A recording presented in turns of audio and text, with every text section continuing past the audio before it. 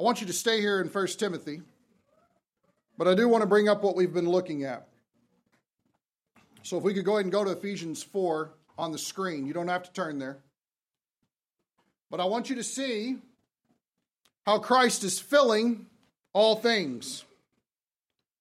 Now that he is resurrected from the dead and ascended to the right hand of the Father, and he is simply awaiting the time when all of his enemies will be made his footstool, and he will ascend the throne of God, and he will rule literally, politically, theocratically on earth from Jerusalem on the throne of David for 1,000 years. It is a future time of glorious celebration that is going to take place after 7 years of absolute hell on earth known as the tribulation. Now, thankfully, believers in Christ are going to be raptured out of that situation. We have not been destined for God's wrath because that's what 7 years of tribulation is. We have been saved. And that means we have been saved, we are presently being saved, and we will be saved, and it's guaranteed by the blood of Jesus. So what's he doing in this intermediate time? He's working on filling all things to culminate to that point. And one of the things that he's done is he's given gifts to the body of Christ in the form of offices. He's given apostles, prophets, evangelists, pastors, and teachers. And last week we looked at what is a pastor. So let's refresh that for just a second so that we kind of get in our minds what we're doing, and then I'm going to give you a twofold idea of what's happening. Our definition for pastor, please. One who is called to the soul care of God's people. Why soul care? Because your soul is made up of your heart, your mind, your will, and your emotions. Those are the parts that want to waffle between righteousness and unrighteousness. If you believe in Christ, you are saved. However, our soul, our life, we still want to make sinful choices. Now, don't tell me that's not you. We just got done doing 1 John 1:9, so we know that we all qualify in that situation. And those things manifest themselves out of our body. So the goal of the pastor is to administer the Word of God in such a way that rescues our mind, will, and emotions from making further sinful choices. That's the goal. All the derivatives of this word involve leading, guiding, protecting, caring for, and nurturing. Does anybody remember what the word pastor is commonly translated as? Shepherd. This point in Ephesians 4:11 is the only time it's ever called pastor. All the other times this Greek word is called shepherd, and that's exactly what takes place. Now, if you would take your Bible and turn over just a couple of chapters from where you were to chapter 4. If you see me wandering around and not using my Bible for some reason, I haven't abandoned the faith, okay? But I printed out my text today and I've worked through it on this, so that's why I'm going off of this today. We're doing two things today. Number one, I want to give you an example of what is the responsibility of a pastor in relation to the people of the body of Christ. And the best place to go for that is the pastoral epistles. You have 1st and 2nd Timothy, and you have the book of Titus. And so we're going to see an unfolding of instruction that Paul felt was valuable to put into Timothy's hands so that he would be able to be faithful in his ministry and see the desired results out of the body of Christ that would most glorify our Savior. The second thing I'm going to do is preach to you the contents in the middle of it so that it would also hopefully benefit us. So we're going for a win-win here, okay? Now I'm going to say this. The things that I'm going to explain today, and I'm going to show you clearly where they're at in God's Word, are going to be hard for some of you to digest and accept. And some of you might get angry. And I'm okay with that. But I think it would be wrong that if you're going to have a reaction that is negative to what I'm going to say, that you would at least come and talk to me. Either after our baptism today, you can take me to lunch, or tomorrow, you're more than welcome to come in and visit, however you'd like to do it. If you look on the back of your bulletin, there's a phone number and my email address. If you like, contact me. But be willing to sit down face to face with your Bible open so that we can sit down and work through this. Okay? My goal is that we would have a pure heart, a good conscience. Anybody know the last one is sincere? Sincere faith. 1 Timothy chapter 3, Paul just got done giving instructions on elders.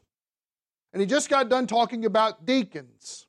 And he gives a listing, and I don't have this up on the board, but he gives a listing of some things that are very important that would be considered stalwart truths, basic understandings, things that we would hold on to that are foundational of having right thinking about the faith. And so what I'm going to ask you to do, since everybody brought their Bibles today and nobody needed one, is look at chapter 3, verse 16. By common confession, great is the mystery of godliness. He who was revealed in the flesh. Stop. Who's he? Jesus. Jesus is revealed in the flesh. He was vindicated in the Spirit. He was seen by angels, proclaimed among the nations, believed on in the world, and taken up in glory. Notice we have the revelation of God in the flesh. We have Him both being humanity and also deity, and we have an emphasis upon His ascension. Verse 1, chapter 4. But the Spirit explicitly says that in latter times some will fall away from the faith, paying attention to deceitful spirits and doctrines of demons. Now let's break this verse down. The Spirit is the revealer of truth. He is the Spirit of truth. He's the comforter. He's the one who guides us or leads us into all truth. How is it that we have the Word of God? We are told that men were carried along by the Spirit. That's how the Word of God comes forward. It's what we know as the doctrine of inspiration. And so they documented that for us to have the New Testament. He precisely says, in other words, he wants to be very exact with no wiggle room about a certain subject. That in the latter times, so notice it's giving us a time frame. In later times, some will what? Fall away. We would look at this as the idea of apostasy. This is the idea of what it is. We like to use the old Southern term, backsliders. We know some backsliders from the faith. Now, I can say that because I'm from the South. You can't say that, it's discrimination, okay? Making sure you know. But the idea is they gave up and stopped clinging to the truth. Now, the interesting thing about falling away from something is that you have to be at something in order to fall away from it. There's a lot of confusion that goes with people saying, well, are they believers? Are they saved? Well, if they fall away, they show they weren't ever really saved to begin with. Well, maybe. I don't know there's any way that we can examine the heart. That's not our business. But one thing I do know is that you have to be at the faith to fall away from the faith. They say, well, the situation was they lost their salvation. Well, that violates the whole term of eternal life. Eternal life is forever, and it's a free gift from God given by Christ alone. So no one can lose their salvation. They either have it or they don't have it. But very much so, believers in Christ can choose to abandon it and walk away from it. Will they still have eternal life? Yes. Will they have a good showing at the judgment seat of Christ when they give an account for what they've done in the body, whether good or bad? No. In fact, it will be a time of profound shame before the King of Kings. That's the whole reason why the judgment seat of Christ is there, to help us understand that there is great gain for godliness in our lives. But if we walk away from the truth after having known it, we are actually considered worse than an unbeliever.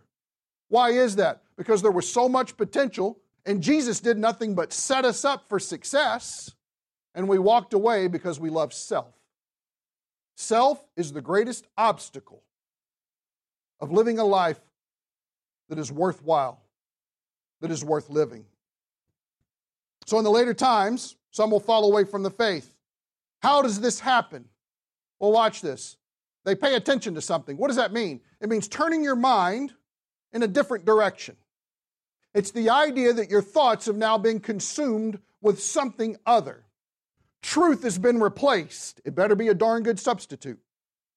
But it's been replaced for something else. And what I've often found anytime that I've talked to people who have fallen away from the faith, it's always replaced with something that satisfies them on a carnal level. It's not anything that gives peace. In fact, you find up there having to mop up a lot of messes around it. But it's something that appeals to the flesh. It's something that tells me that sin is okay. Now let me go ahead and be very clear. Sin is never okay. Our original position was with the Creator. Was it not? I mean, He spoke with Adam. They hang out, have a good time. Cheeseburgers, Texas Hold'em, I don't know. But they're having a good time. Cards are not evil. Calm down, Baptist. Anyway, but they're not. But then sin comes into the picture, and all of a sudden Adam finds himself hiding from the one that he always wanted to hang out with. Now that's a problem. That's something mentally skewed, and sin has come in and is the great divider of our original place with the Creator. So sin is what is moving this changing of mind. Now be very clear about what Paul calls these things. Remember, the Spirit is precisely, explicitly saying this. Look what they are. And if you need to, mark them so you don't forget, because everything that flows from this is rooted in these two things. Number one, they are deceitful spirits. In other words, they're supernatural, celestial, fallen beings that are trying to trick you. That's the amazing thing about deceit. You don't realize you've been deceived until you're well past the line, right? You get out there and you look back and you're like, oh, that was bad. Not a good time. What does that? Supernatural things. It's not just about someone tricking you. The second thing, in doctrines of demons. Doctrines, teaching, instruction. Doctrine by itself is not a bad word. We believe in sound doctrine. Later on, we're going to see the word sound doctrine. It means holistic teaching about the truth. But here, it's doctrines of what? Demons. Make no mistake about this. See it clearly for what it is. Deceitful spirits, doctrine of demons, getting the attention of people, focused on that direction and moving that way. Everybody with me? Verse 2. By means of, here's how it comes about, here's the pathway or the doorway of which that introduction happens into our lives in order to get our minds off of that and onto evil things. By means of the hypocrisy of liars. In other words, people who are going to lead in this way are, number one, not telling you the truth, and number two, they're hypocrites. They're putting on a face other than what is real. They're leading you in a way other than what is right. It says that they are seared, and that's very interesting. You would know that Greek word, kauterizo. Man, that's difficult. But we know it from what? Cauterize. Anybody ever had something cauterized before? Yeah. And what is it? They burn it to the point of either stopping a blood flow and even to the point where it could be past feeling. That's the idea. The doorway into this lie, into these doctrines of demons, is promoted by hypocritical liars who have seared, look at this, in their own conscience, as with a branding iron. The idea there is the conscience, that which God gave you that throws up the red flags and says, don't do this, and throws up the green flags and says, do this all the time. Where we're told in Romans chapter 2 that when we are before the judgment seat of Christ, one of the witnesses that's going to come to the stand and either cheer us on or say, I told them and they just didn't listen, is your conscience. Your conscience is either going to excuse you or accuse you before Jesus. Isn't that interesting? These are people who have gotten to the point where if you took a hot branding iron and branded it to the point of not responding anymore. So notice that it's a mental affliction that was purposely pursued. Verse 3. Here are the characteristics of these false teachings.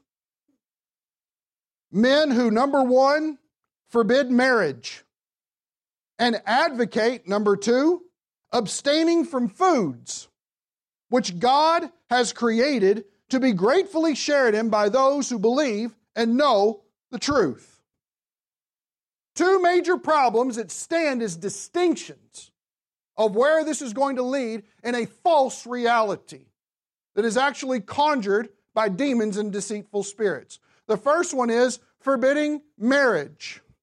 Is marriage a good thing? It is. It is.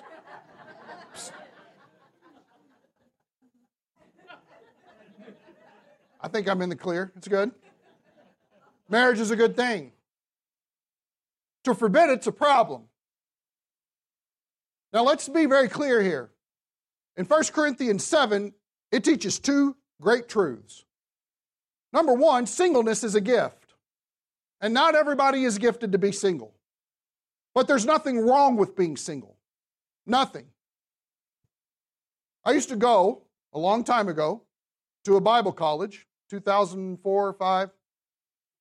And the president of the college would wake all the men up in the middle of the night and have them gather in the lecture hall. And he would talk to them probably between 1 a.m. and 3 a.m. about how one of the primary purposes that God brought them here was to find a godly wife and to have a whole lot of kids. Notice he didn't wake the ladies up and tell them that, right? Marriage is a good thing.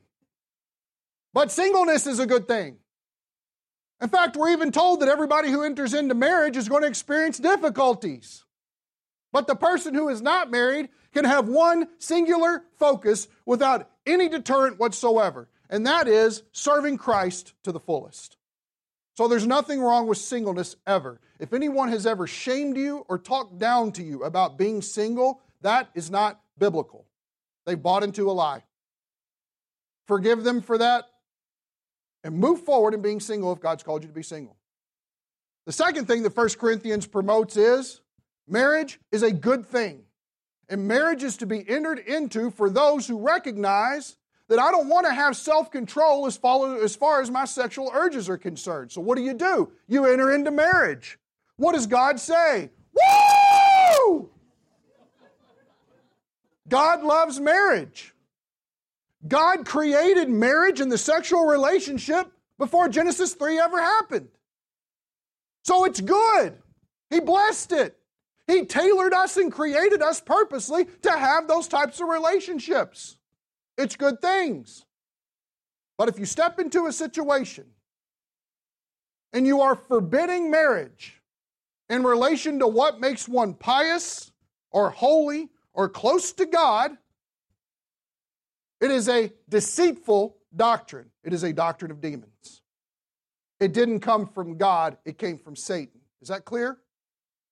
Now, why do I bring that up?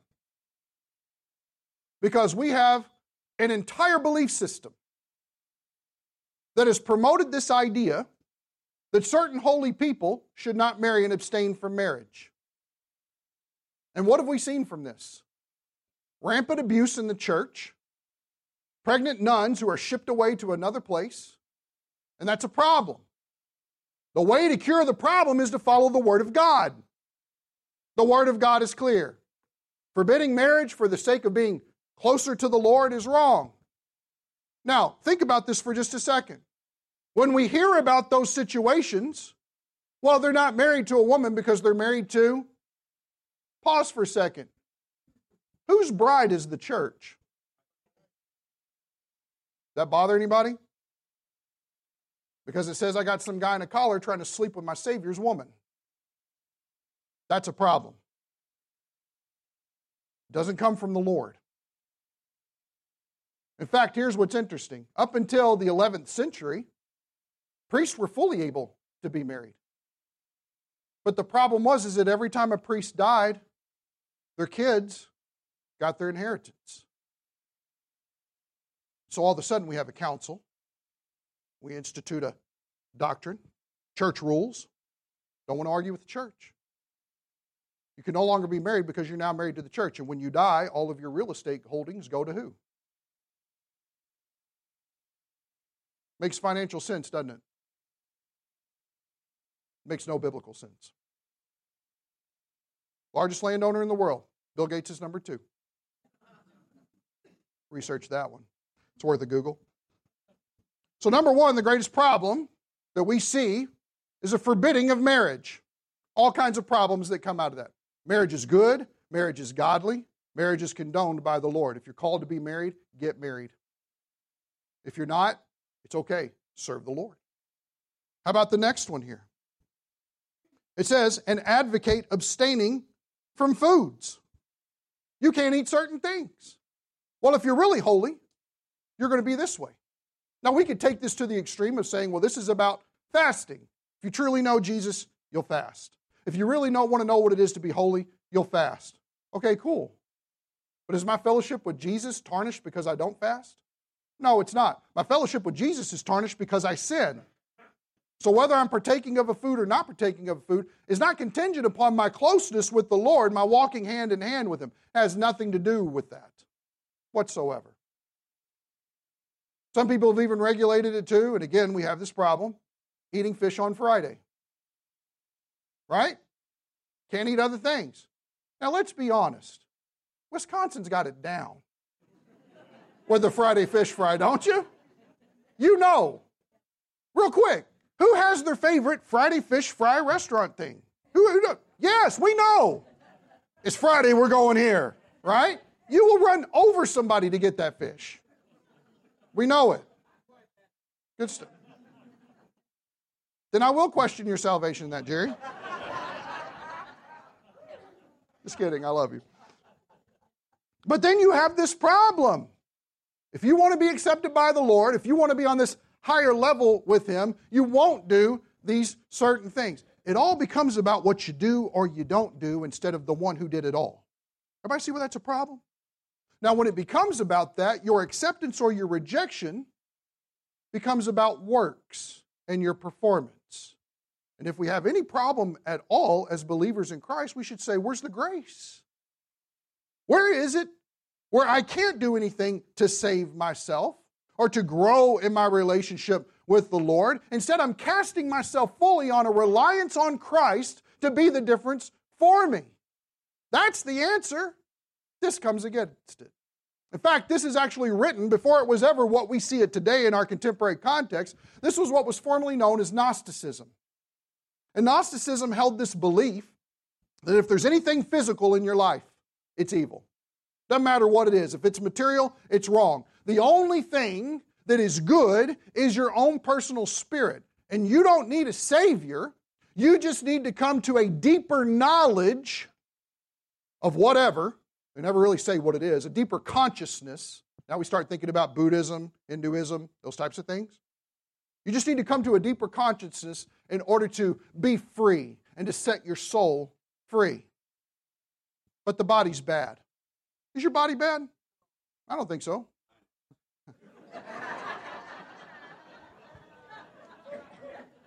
And all God's people said, amen. But in and of itself, the body's not bad. What about sin? What about sin? Sin's bad. But is sin about my finger or is it about what's inside? Is it about my ear or it's about what the desire of my heart is? Everybody see how that's different?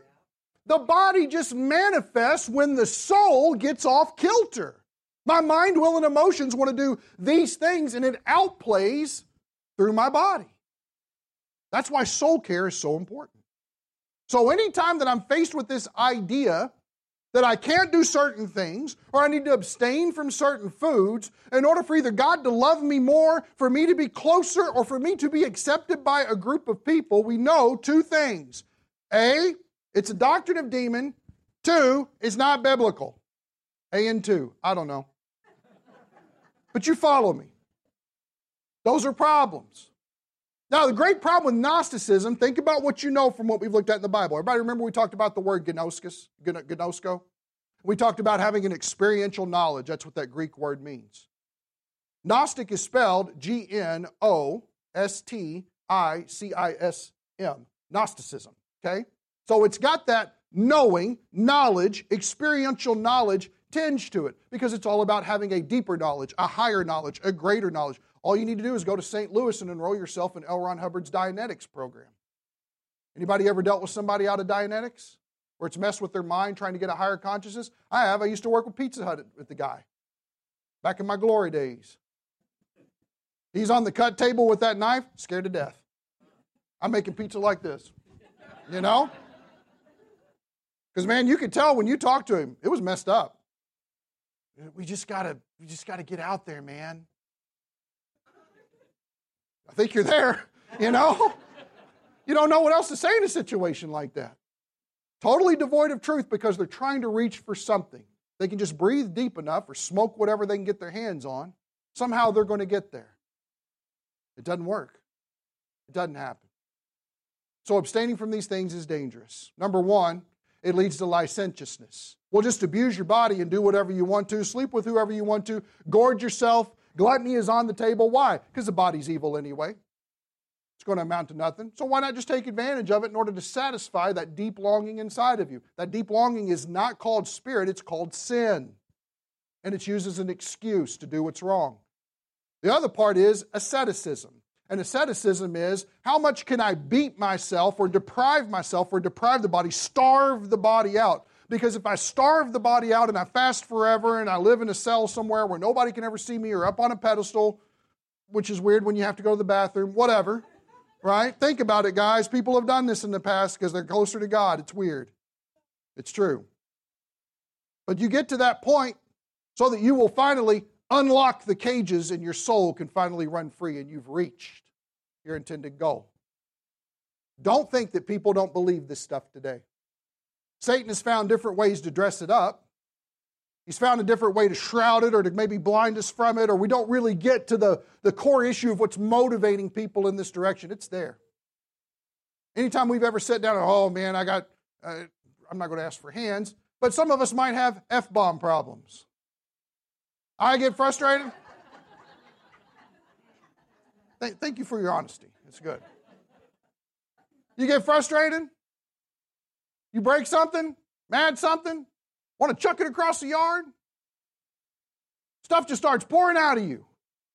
And you know it's unholy, but here it comes. Right? And so what do? You get your rubber band, because that's the way we fix it. Not going to say that anymore. Not going to say that anymore. Not going to say that anymore. Does that work? No, now you got bruises on your wrist. And you're dropping F-bombs because your wrist hurts. That's what happens. We're trying to discipline the flesh. We're trying to get superficial means of doing better and trying harder. And there's no grace in it whatsoever because it doesn't deal with the heart. That's the amazing thing about this. When people start putting out hoops for us to jump through, where's the heart? And where's the one who's going to change the heart by His grace? So notice, they forbid marriage, and they advocate abstaining from foods. And watch how Paul counteracts this. Look at the argument he gives. Which God has created to be gratefully shared in by those who, number one, believe, and number two, know the truth. Now this is very interesting. Paul wants to counteract a works righteousness idea that comes from earning it, the doctrine of demons, and he wants to say, wait a second, go back to Genesis 1. God created these things for your sustenance, for your enjoyment. This is what makes eating off the tree of the knowledge of good and evil so odd to me. There were so many trees there. Why that one? Sin. Sin wanted it. That's why. Notice what he says here. They're to be gratefully shared in. You know what that talks about?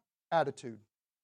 See, my mindset about the things that God has blessed in my life has a lot to say about the praise that comes forth in receiving it, in accepting it, and saying, thank you, God.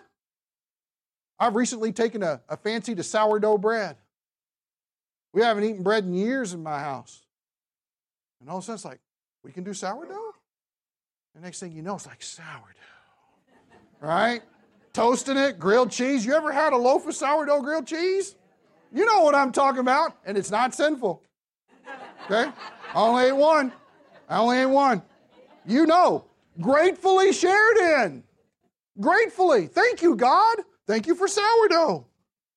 Notice, for those who believe, for those who have come to faith in Christ, and so therefore you're in right relationship with God, and you're reverencing Him as the creator of all things, instead of buying into this evolutionary, everything came from matter. Well, wow, what came out of that? Because everything is evil, only your spirit is good. Everybody see how all that mess of Gnosticism ties in? Establishing a creator knocks all that out and resets the conversation. Thank you, God, for giving this to me. By believing and knowing the truth. Now, why does he bring that up?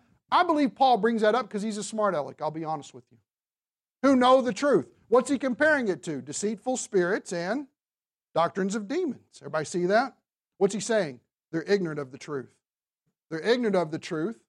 They've got man-made requirements for what it is to be holy or righteous. They're not walking according to the Creator. That's a problem.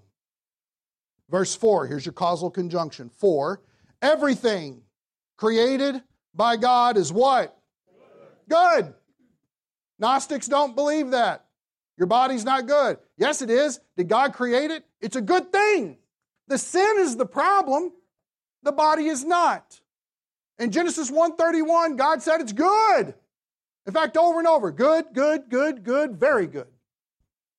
So everything created by God is good. It comes from a creator. And nothing is to be rejected if it comes your way. Everybody remember when Peter had the vision, the sheet came down? There's all kinds of animals on there. And God said, kill and eat. And he said, I'm a good Jew. We don't eat this stuff. God said, you ain't had pulled pork before? No, Lord, it'll never touch my lips. God said, what are you talking about, Willis? Kill and eat, man. And it happens over and over and over. And eventually what you find out is God was using that to point to him, if I've created it, it's a good thing. The question isn't how you receive it. If you want to be legalistic and say, well, really saved people don't eat that, then you've created a false dichotomy that's come from Satan about acceptance and rejection. It's not where it's from. But notice, nothing is to be rejected if, everybody see the if? Here's a contingency. You shouldn't reject it, but there's something going on here. If it is received with what?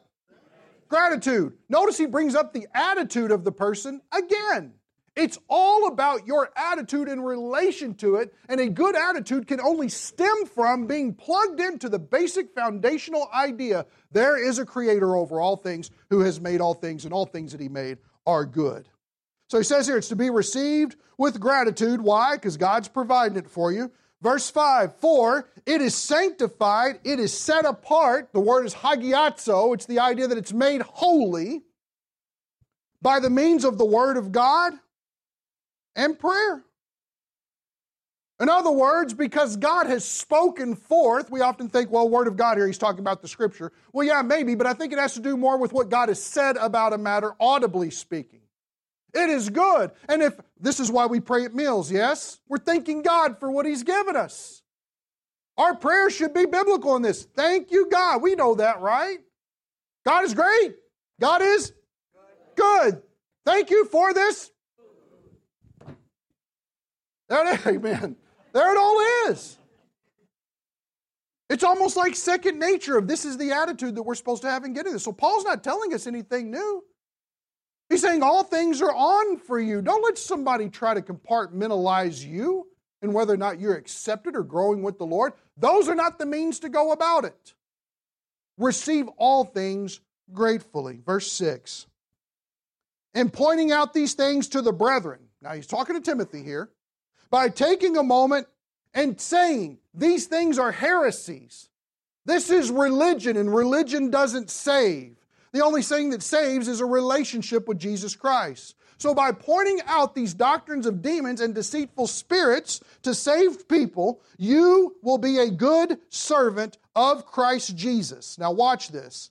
Constantly nourished on the word of faith, God's revealed word, and of sound doctrine. In other words, a high level of teaching.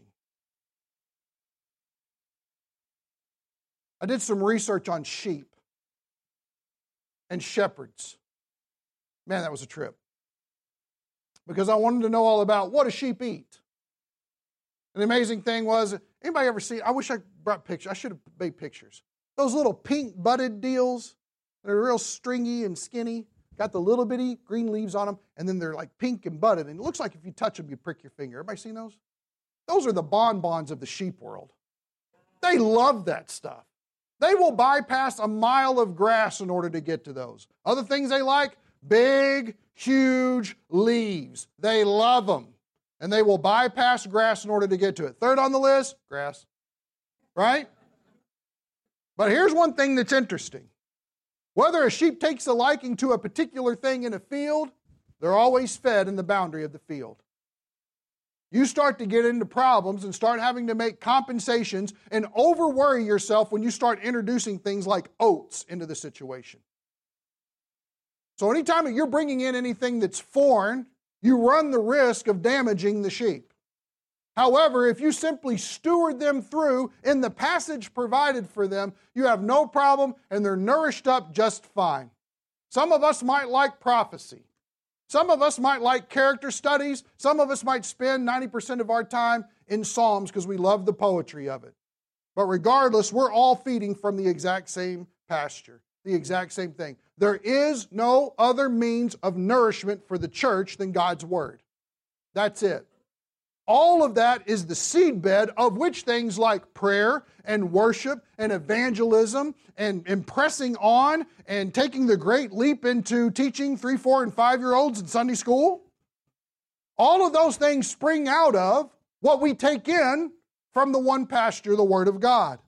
So notice, they're nourished on the words of faith, that's what you put forward, and sound doctrine. Sound doctrine there means that it must be teaching of a high caliber. You must be able to instruct and preach your way out of a paper bag. You have to.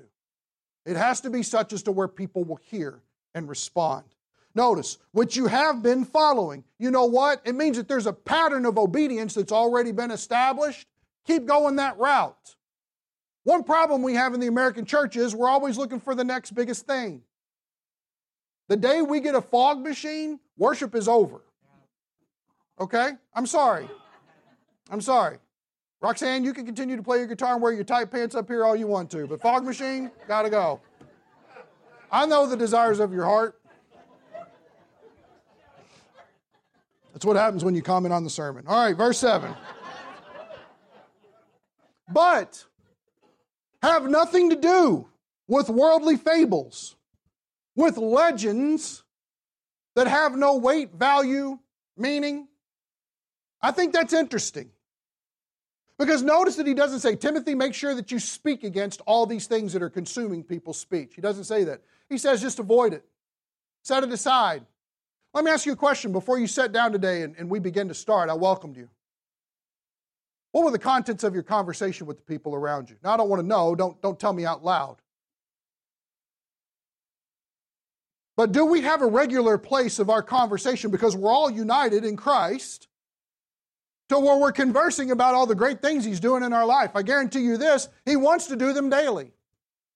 Are we sharing them so that we're building up one another about what God is currently doing? Is that what consumes our speech? Or are we so worried about, man, I hope he doesn't preach long because that sale at Kohl's is going on only until 1. And I got to have a good showing at the baptism, so I guess I better show up.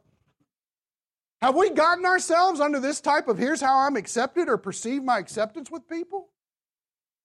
Or is our speech consumed with the fact that the living God is actively working within the body of Christ doing great and amazing things? Talking about the opportunities we had where He opened wide doors, where we were sharing the gospel this past week with somebody. We had the chance to talk to them about sin, righteousness, and judgment. We got to introduce them to the Savior. Is that what consumes our speech?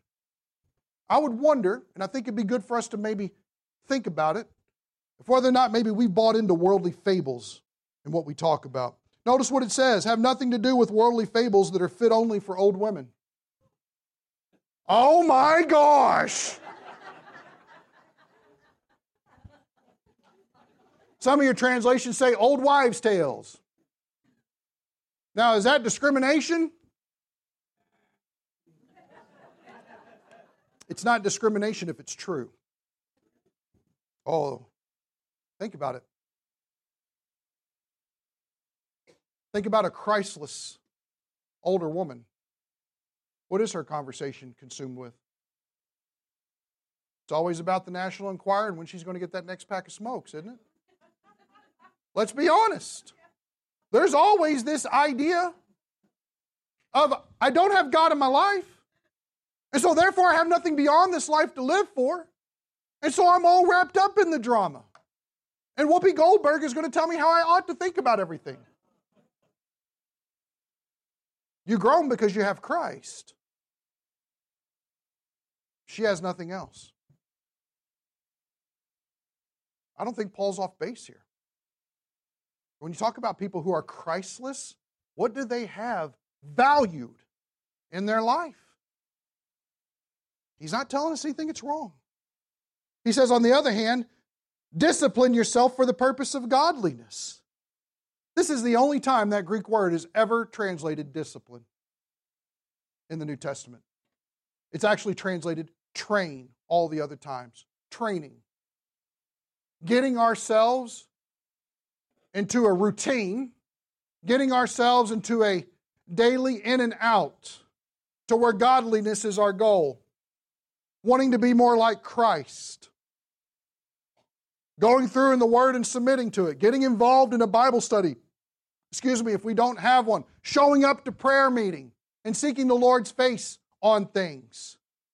Starting to realize that all this idle time where I can't just leave my phone alone. I've got to be doing something all the time. We wonder why we're so anxious in our society today. First thing we do when we shut our phones off is we look at it to see if it might by chance be on. You laugh because it's true. We are an addicted people. Instead, train yourself for godliness. Does God want to do good things in the body of Christ? Yes. So here's a question. Are we seeing them? Is He doing them? Why are we not hearing more about them? Because at some point in all of our lives, there becomes an honest assessment of worldly things and rejection, so we would recognize that Jesus Christ is worth centering our entire lives around, because anything that is of value or worth whatsoever came from Him to begin with. Are we training ourselves in godliness? That's the right way to go. Don't get wrapped up in all this meaningless conversation. Don't get so fretting about people's Facebook posts. We are an idolatrous and entrenched world, and the church is falling hook, line, and sinker for all this garbage. We've been called to better. We've been called to love people like they need to be loved and have never been loved. Because we have the only source of love. God giving His life for you and me, that's worth talking about. Set up a routine to train yourself for godliness. Verse 8, for bodily discipline is only of little profit, all you Levita member holders. Right? You go there, you work out, you're hoping for better, you're sweaty and stinky, need a shower. How'd it do? Let me ask you a question. How does somebody's life end? There's only two ways. Number one, the Lord says your time's up. Number two, you sin and cut it short. There are some sins that lead to death. Promiscuity, you contract HIV, it goes into full-blown AIDS and you die from it, guess what? That's you, not God. You sinned. That's the direction it went. Or you could be like Moses, who nothing was wrong with him whatsoever, even though he was 120 years old, and God just said, you're done. I'm digging your place right now. That's it. God's the one who controls how long the lifespan is. Or we control it by how we sin against Him. But here's the alternative. Godliness is profitable for what? All things. Church, what's the word all mean? All. It means that every area of your life, doesn't matter what it is, when godliness permeates into it, it automatically elevates it into a greater realm. Automatically.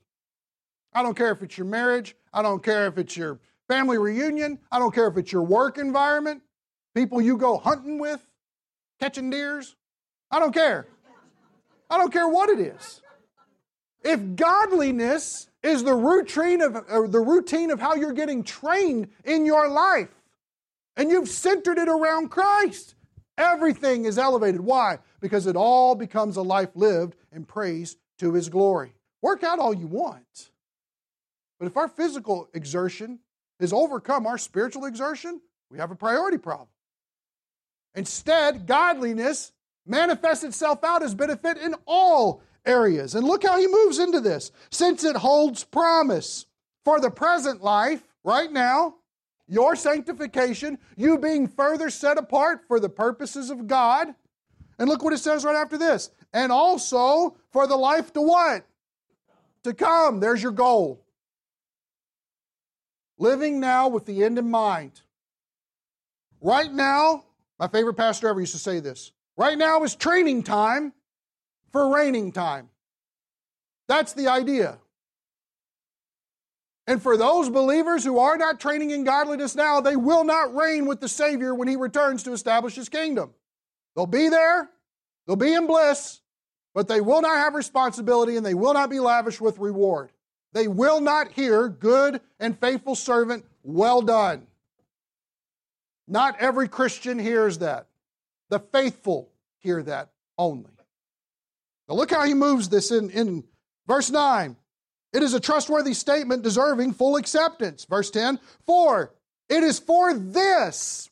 What is this? The life to come. It is for this that we labor, that we have toil, and we exert ourselves in this life, and we strive. Very interesting word, strive, because it's the idea of people constantly making fun of you and slandering you.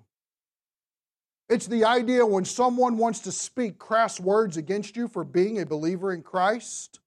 Remember this. That stuff is building you up for a greater glory in the life to come.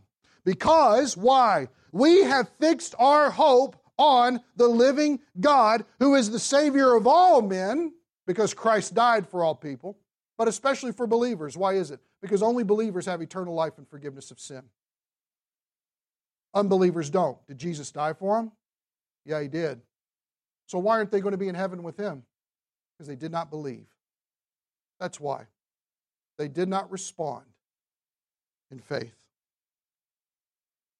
Verse 11, prescribe, command is what it means, insist regularly upon, and teach, give formal instruction on these things. Let me ask you a question from verse 10. Number one, you see that Paul gives instructions of how a pastor is to dispense his ministry from the Word of God. Does everybody see the mechanics of that going through here? Teach on this, watch out for this, see this, prescribe this, move in this direction. He gives those things. But in verse 10, a good application point. It says, for it is for this we labor and strive because we have fixed our hope on the living God. Let me ask you a question honestly. Don't answer out loud. This is just for you. Have you done this? Have you fixed your hope on the living God? If that's the case, is that what you are laboring and striving for? Is that what you are exerting yourself in this life, is just to know Him more, to know Him more, to know Him more?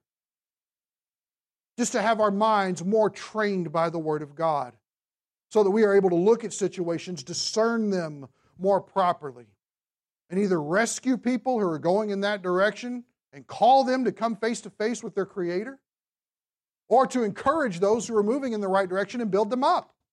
There's no room for hatred in the midst of all that. That would not be in fitting with the goal of love. But love is our goal. And I hope that every single person in here has come to a point where they recognize, if I have a hope outside of this life, it needs to be fixed upon the living God. You may be here today and you're not a believer in Christ. Let me be very clear but very loving to you. You have no hope. You have no hope. When you close your eyes to this life, where are you going to go? Nothing good, nothing up, nothing positive. And people give reason upon reason, none of them good, about why they don't know the Lord, why they won't trust the Lord, why they won't focus on the Lord, why they won't commit themselves to the Lord. What has God ever done to us that's been bad? When Jesus died on a cross, He didn't sit there and go, Thanks a lot, guys. Did he? Father, forgive them. They don't know what they're doing.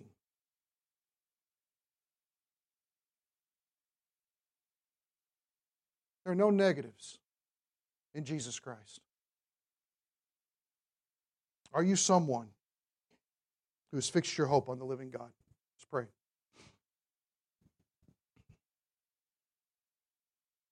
Father, I thank you for your word this morning.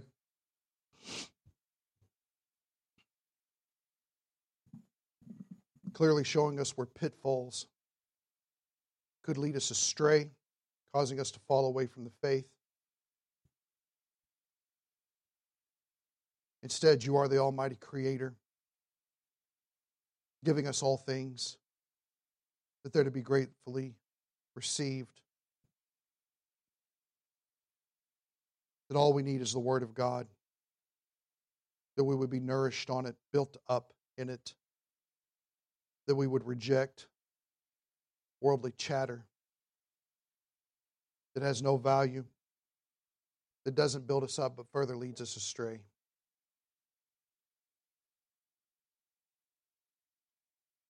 Father, I pray that we would walk in your ways and that you would teach us your truth and you would unite our hearts to fear your name. To recognize that we need to fix our hope on you, the living God, Jesus Christ in the flesh, dying for our sin, raised from the grave, ascended at the right hand, waiting to assume the throne. Thank you, God, that you've given us lives worth living, that all the disappointments of this life are only framed in this life, that we have so much to live for beyond that. We have a hope that is everlasting and enduring. Thank you, God, that all wrong that we do is covered under the blood of Christ.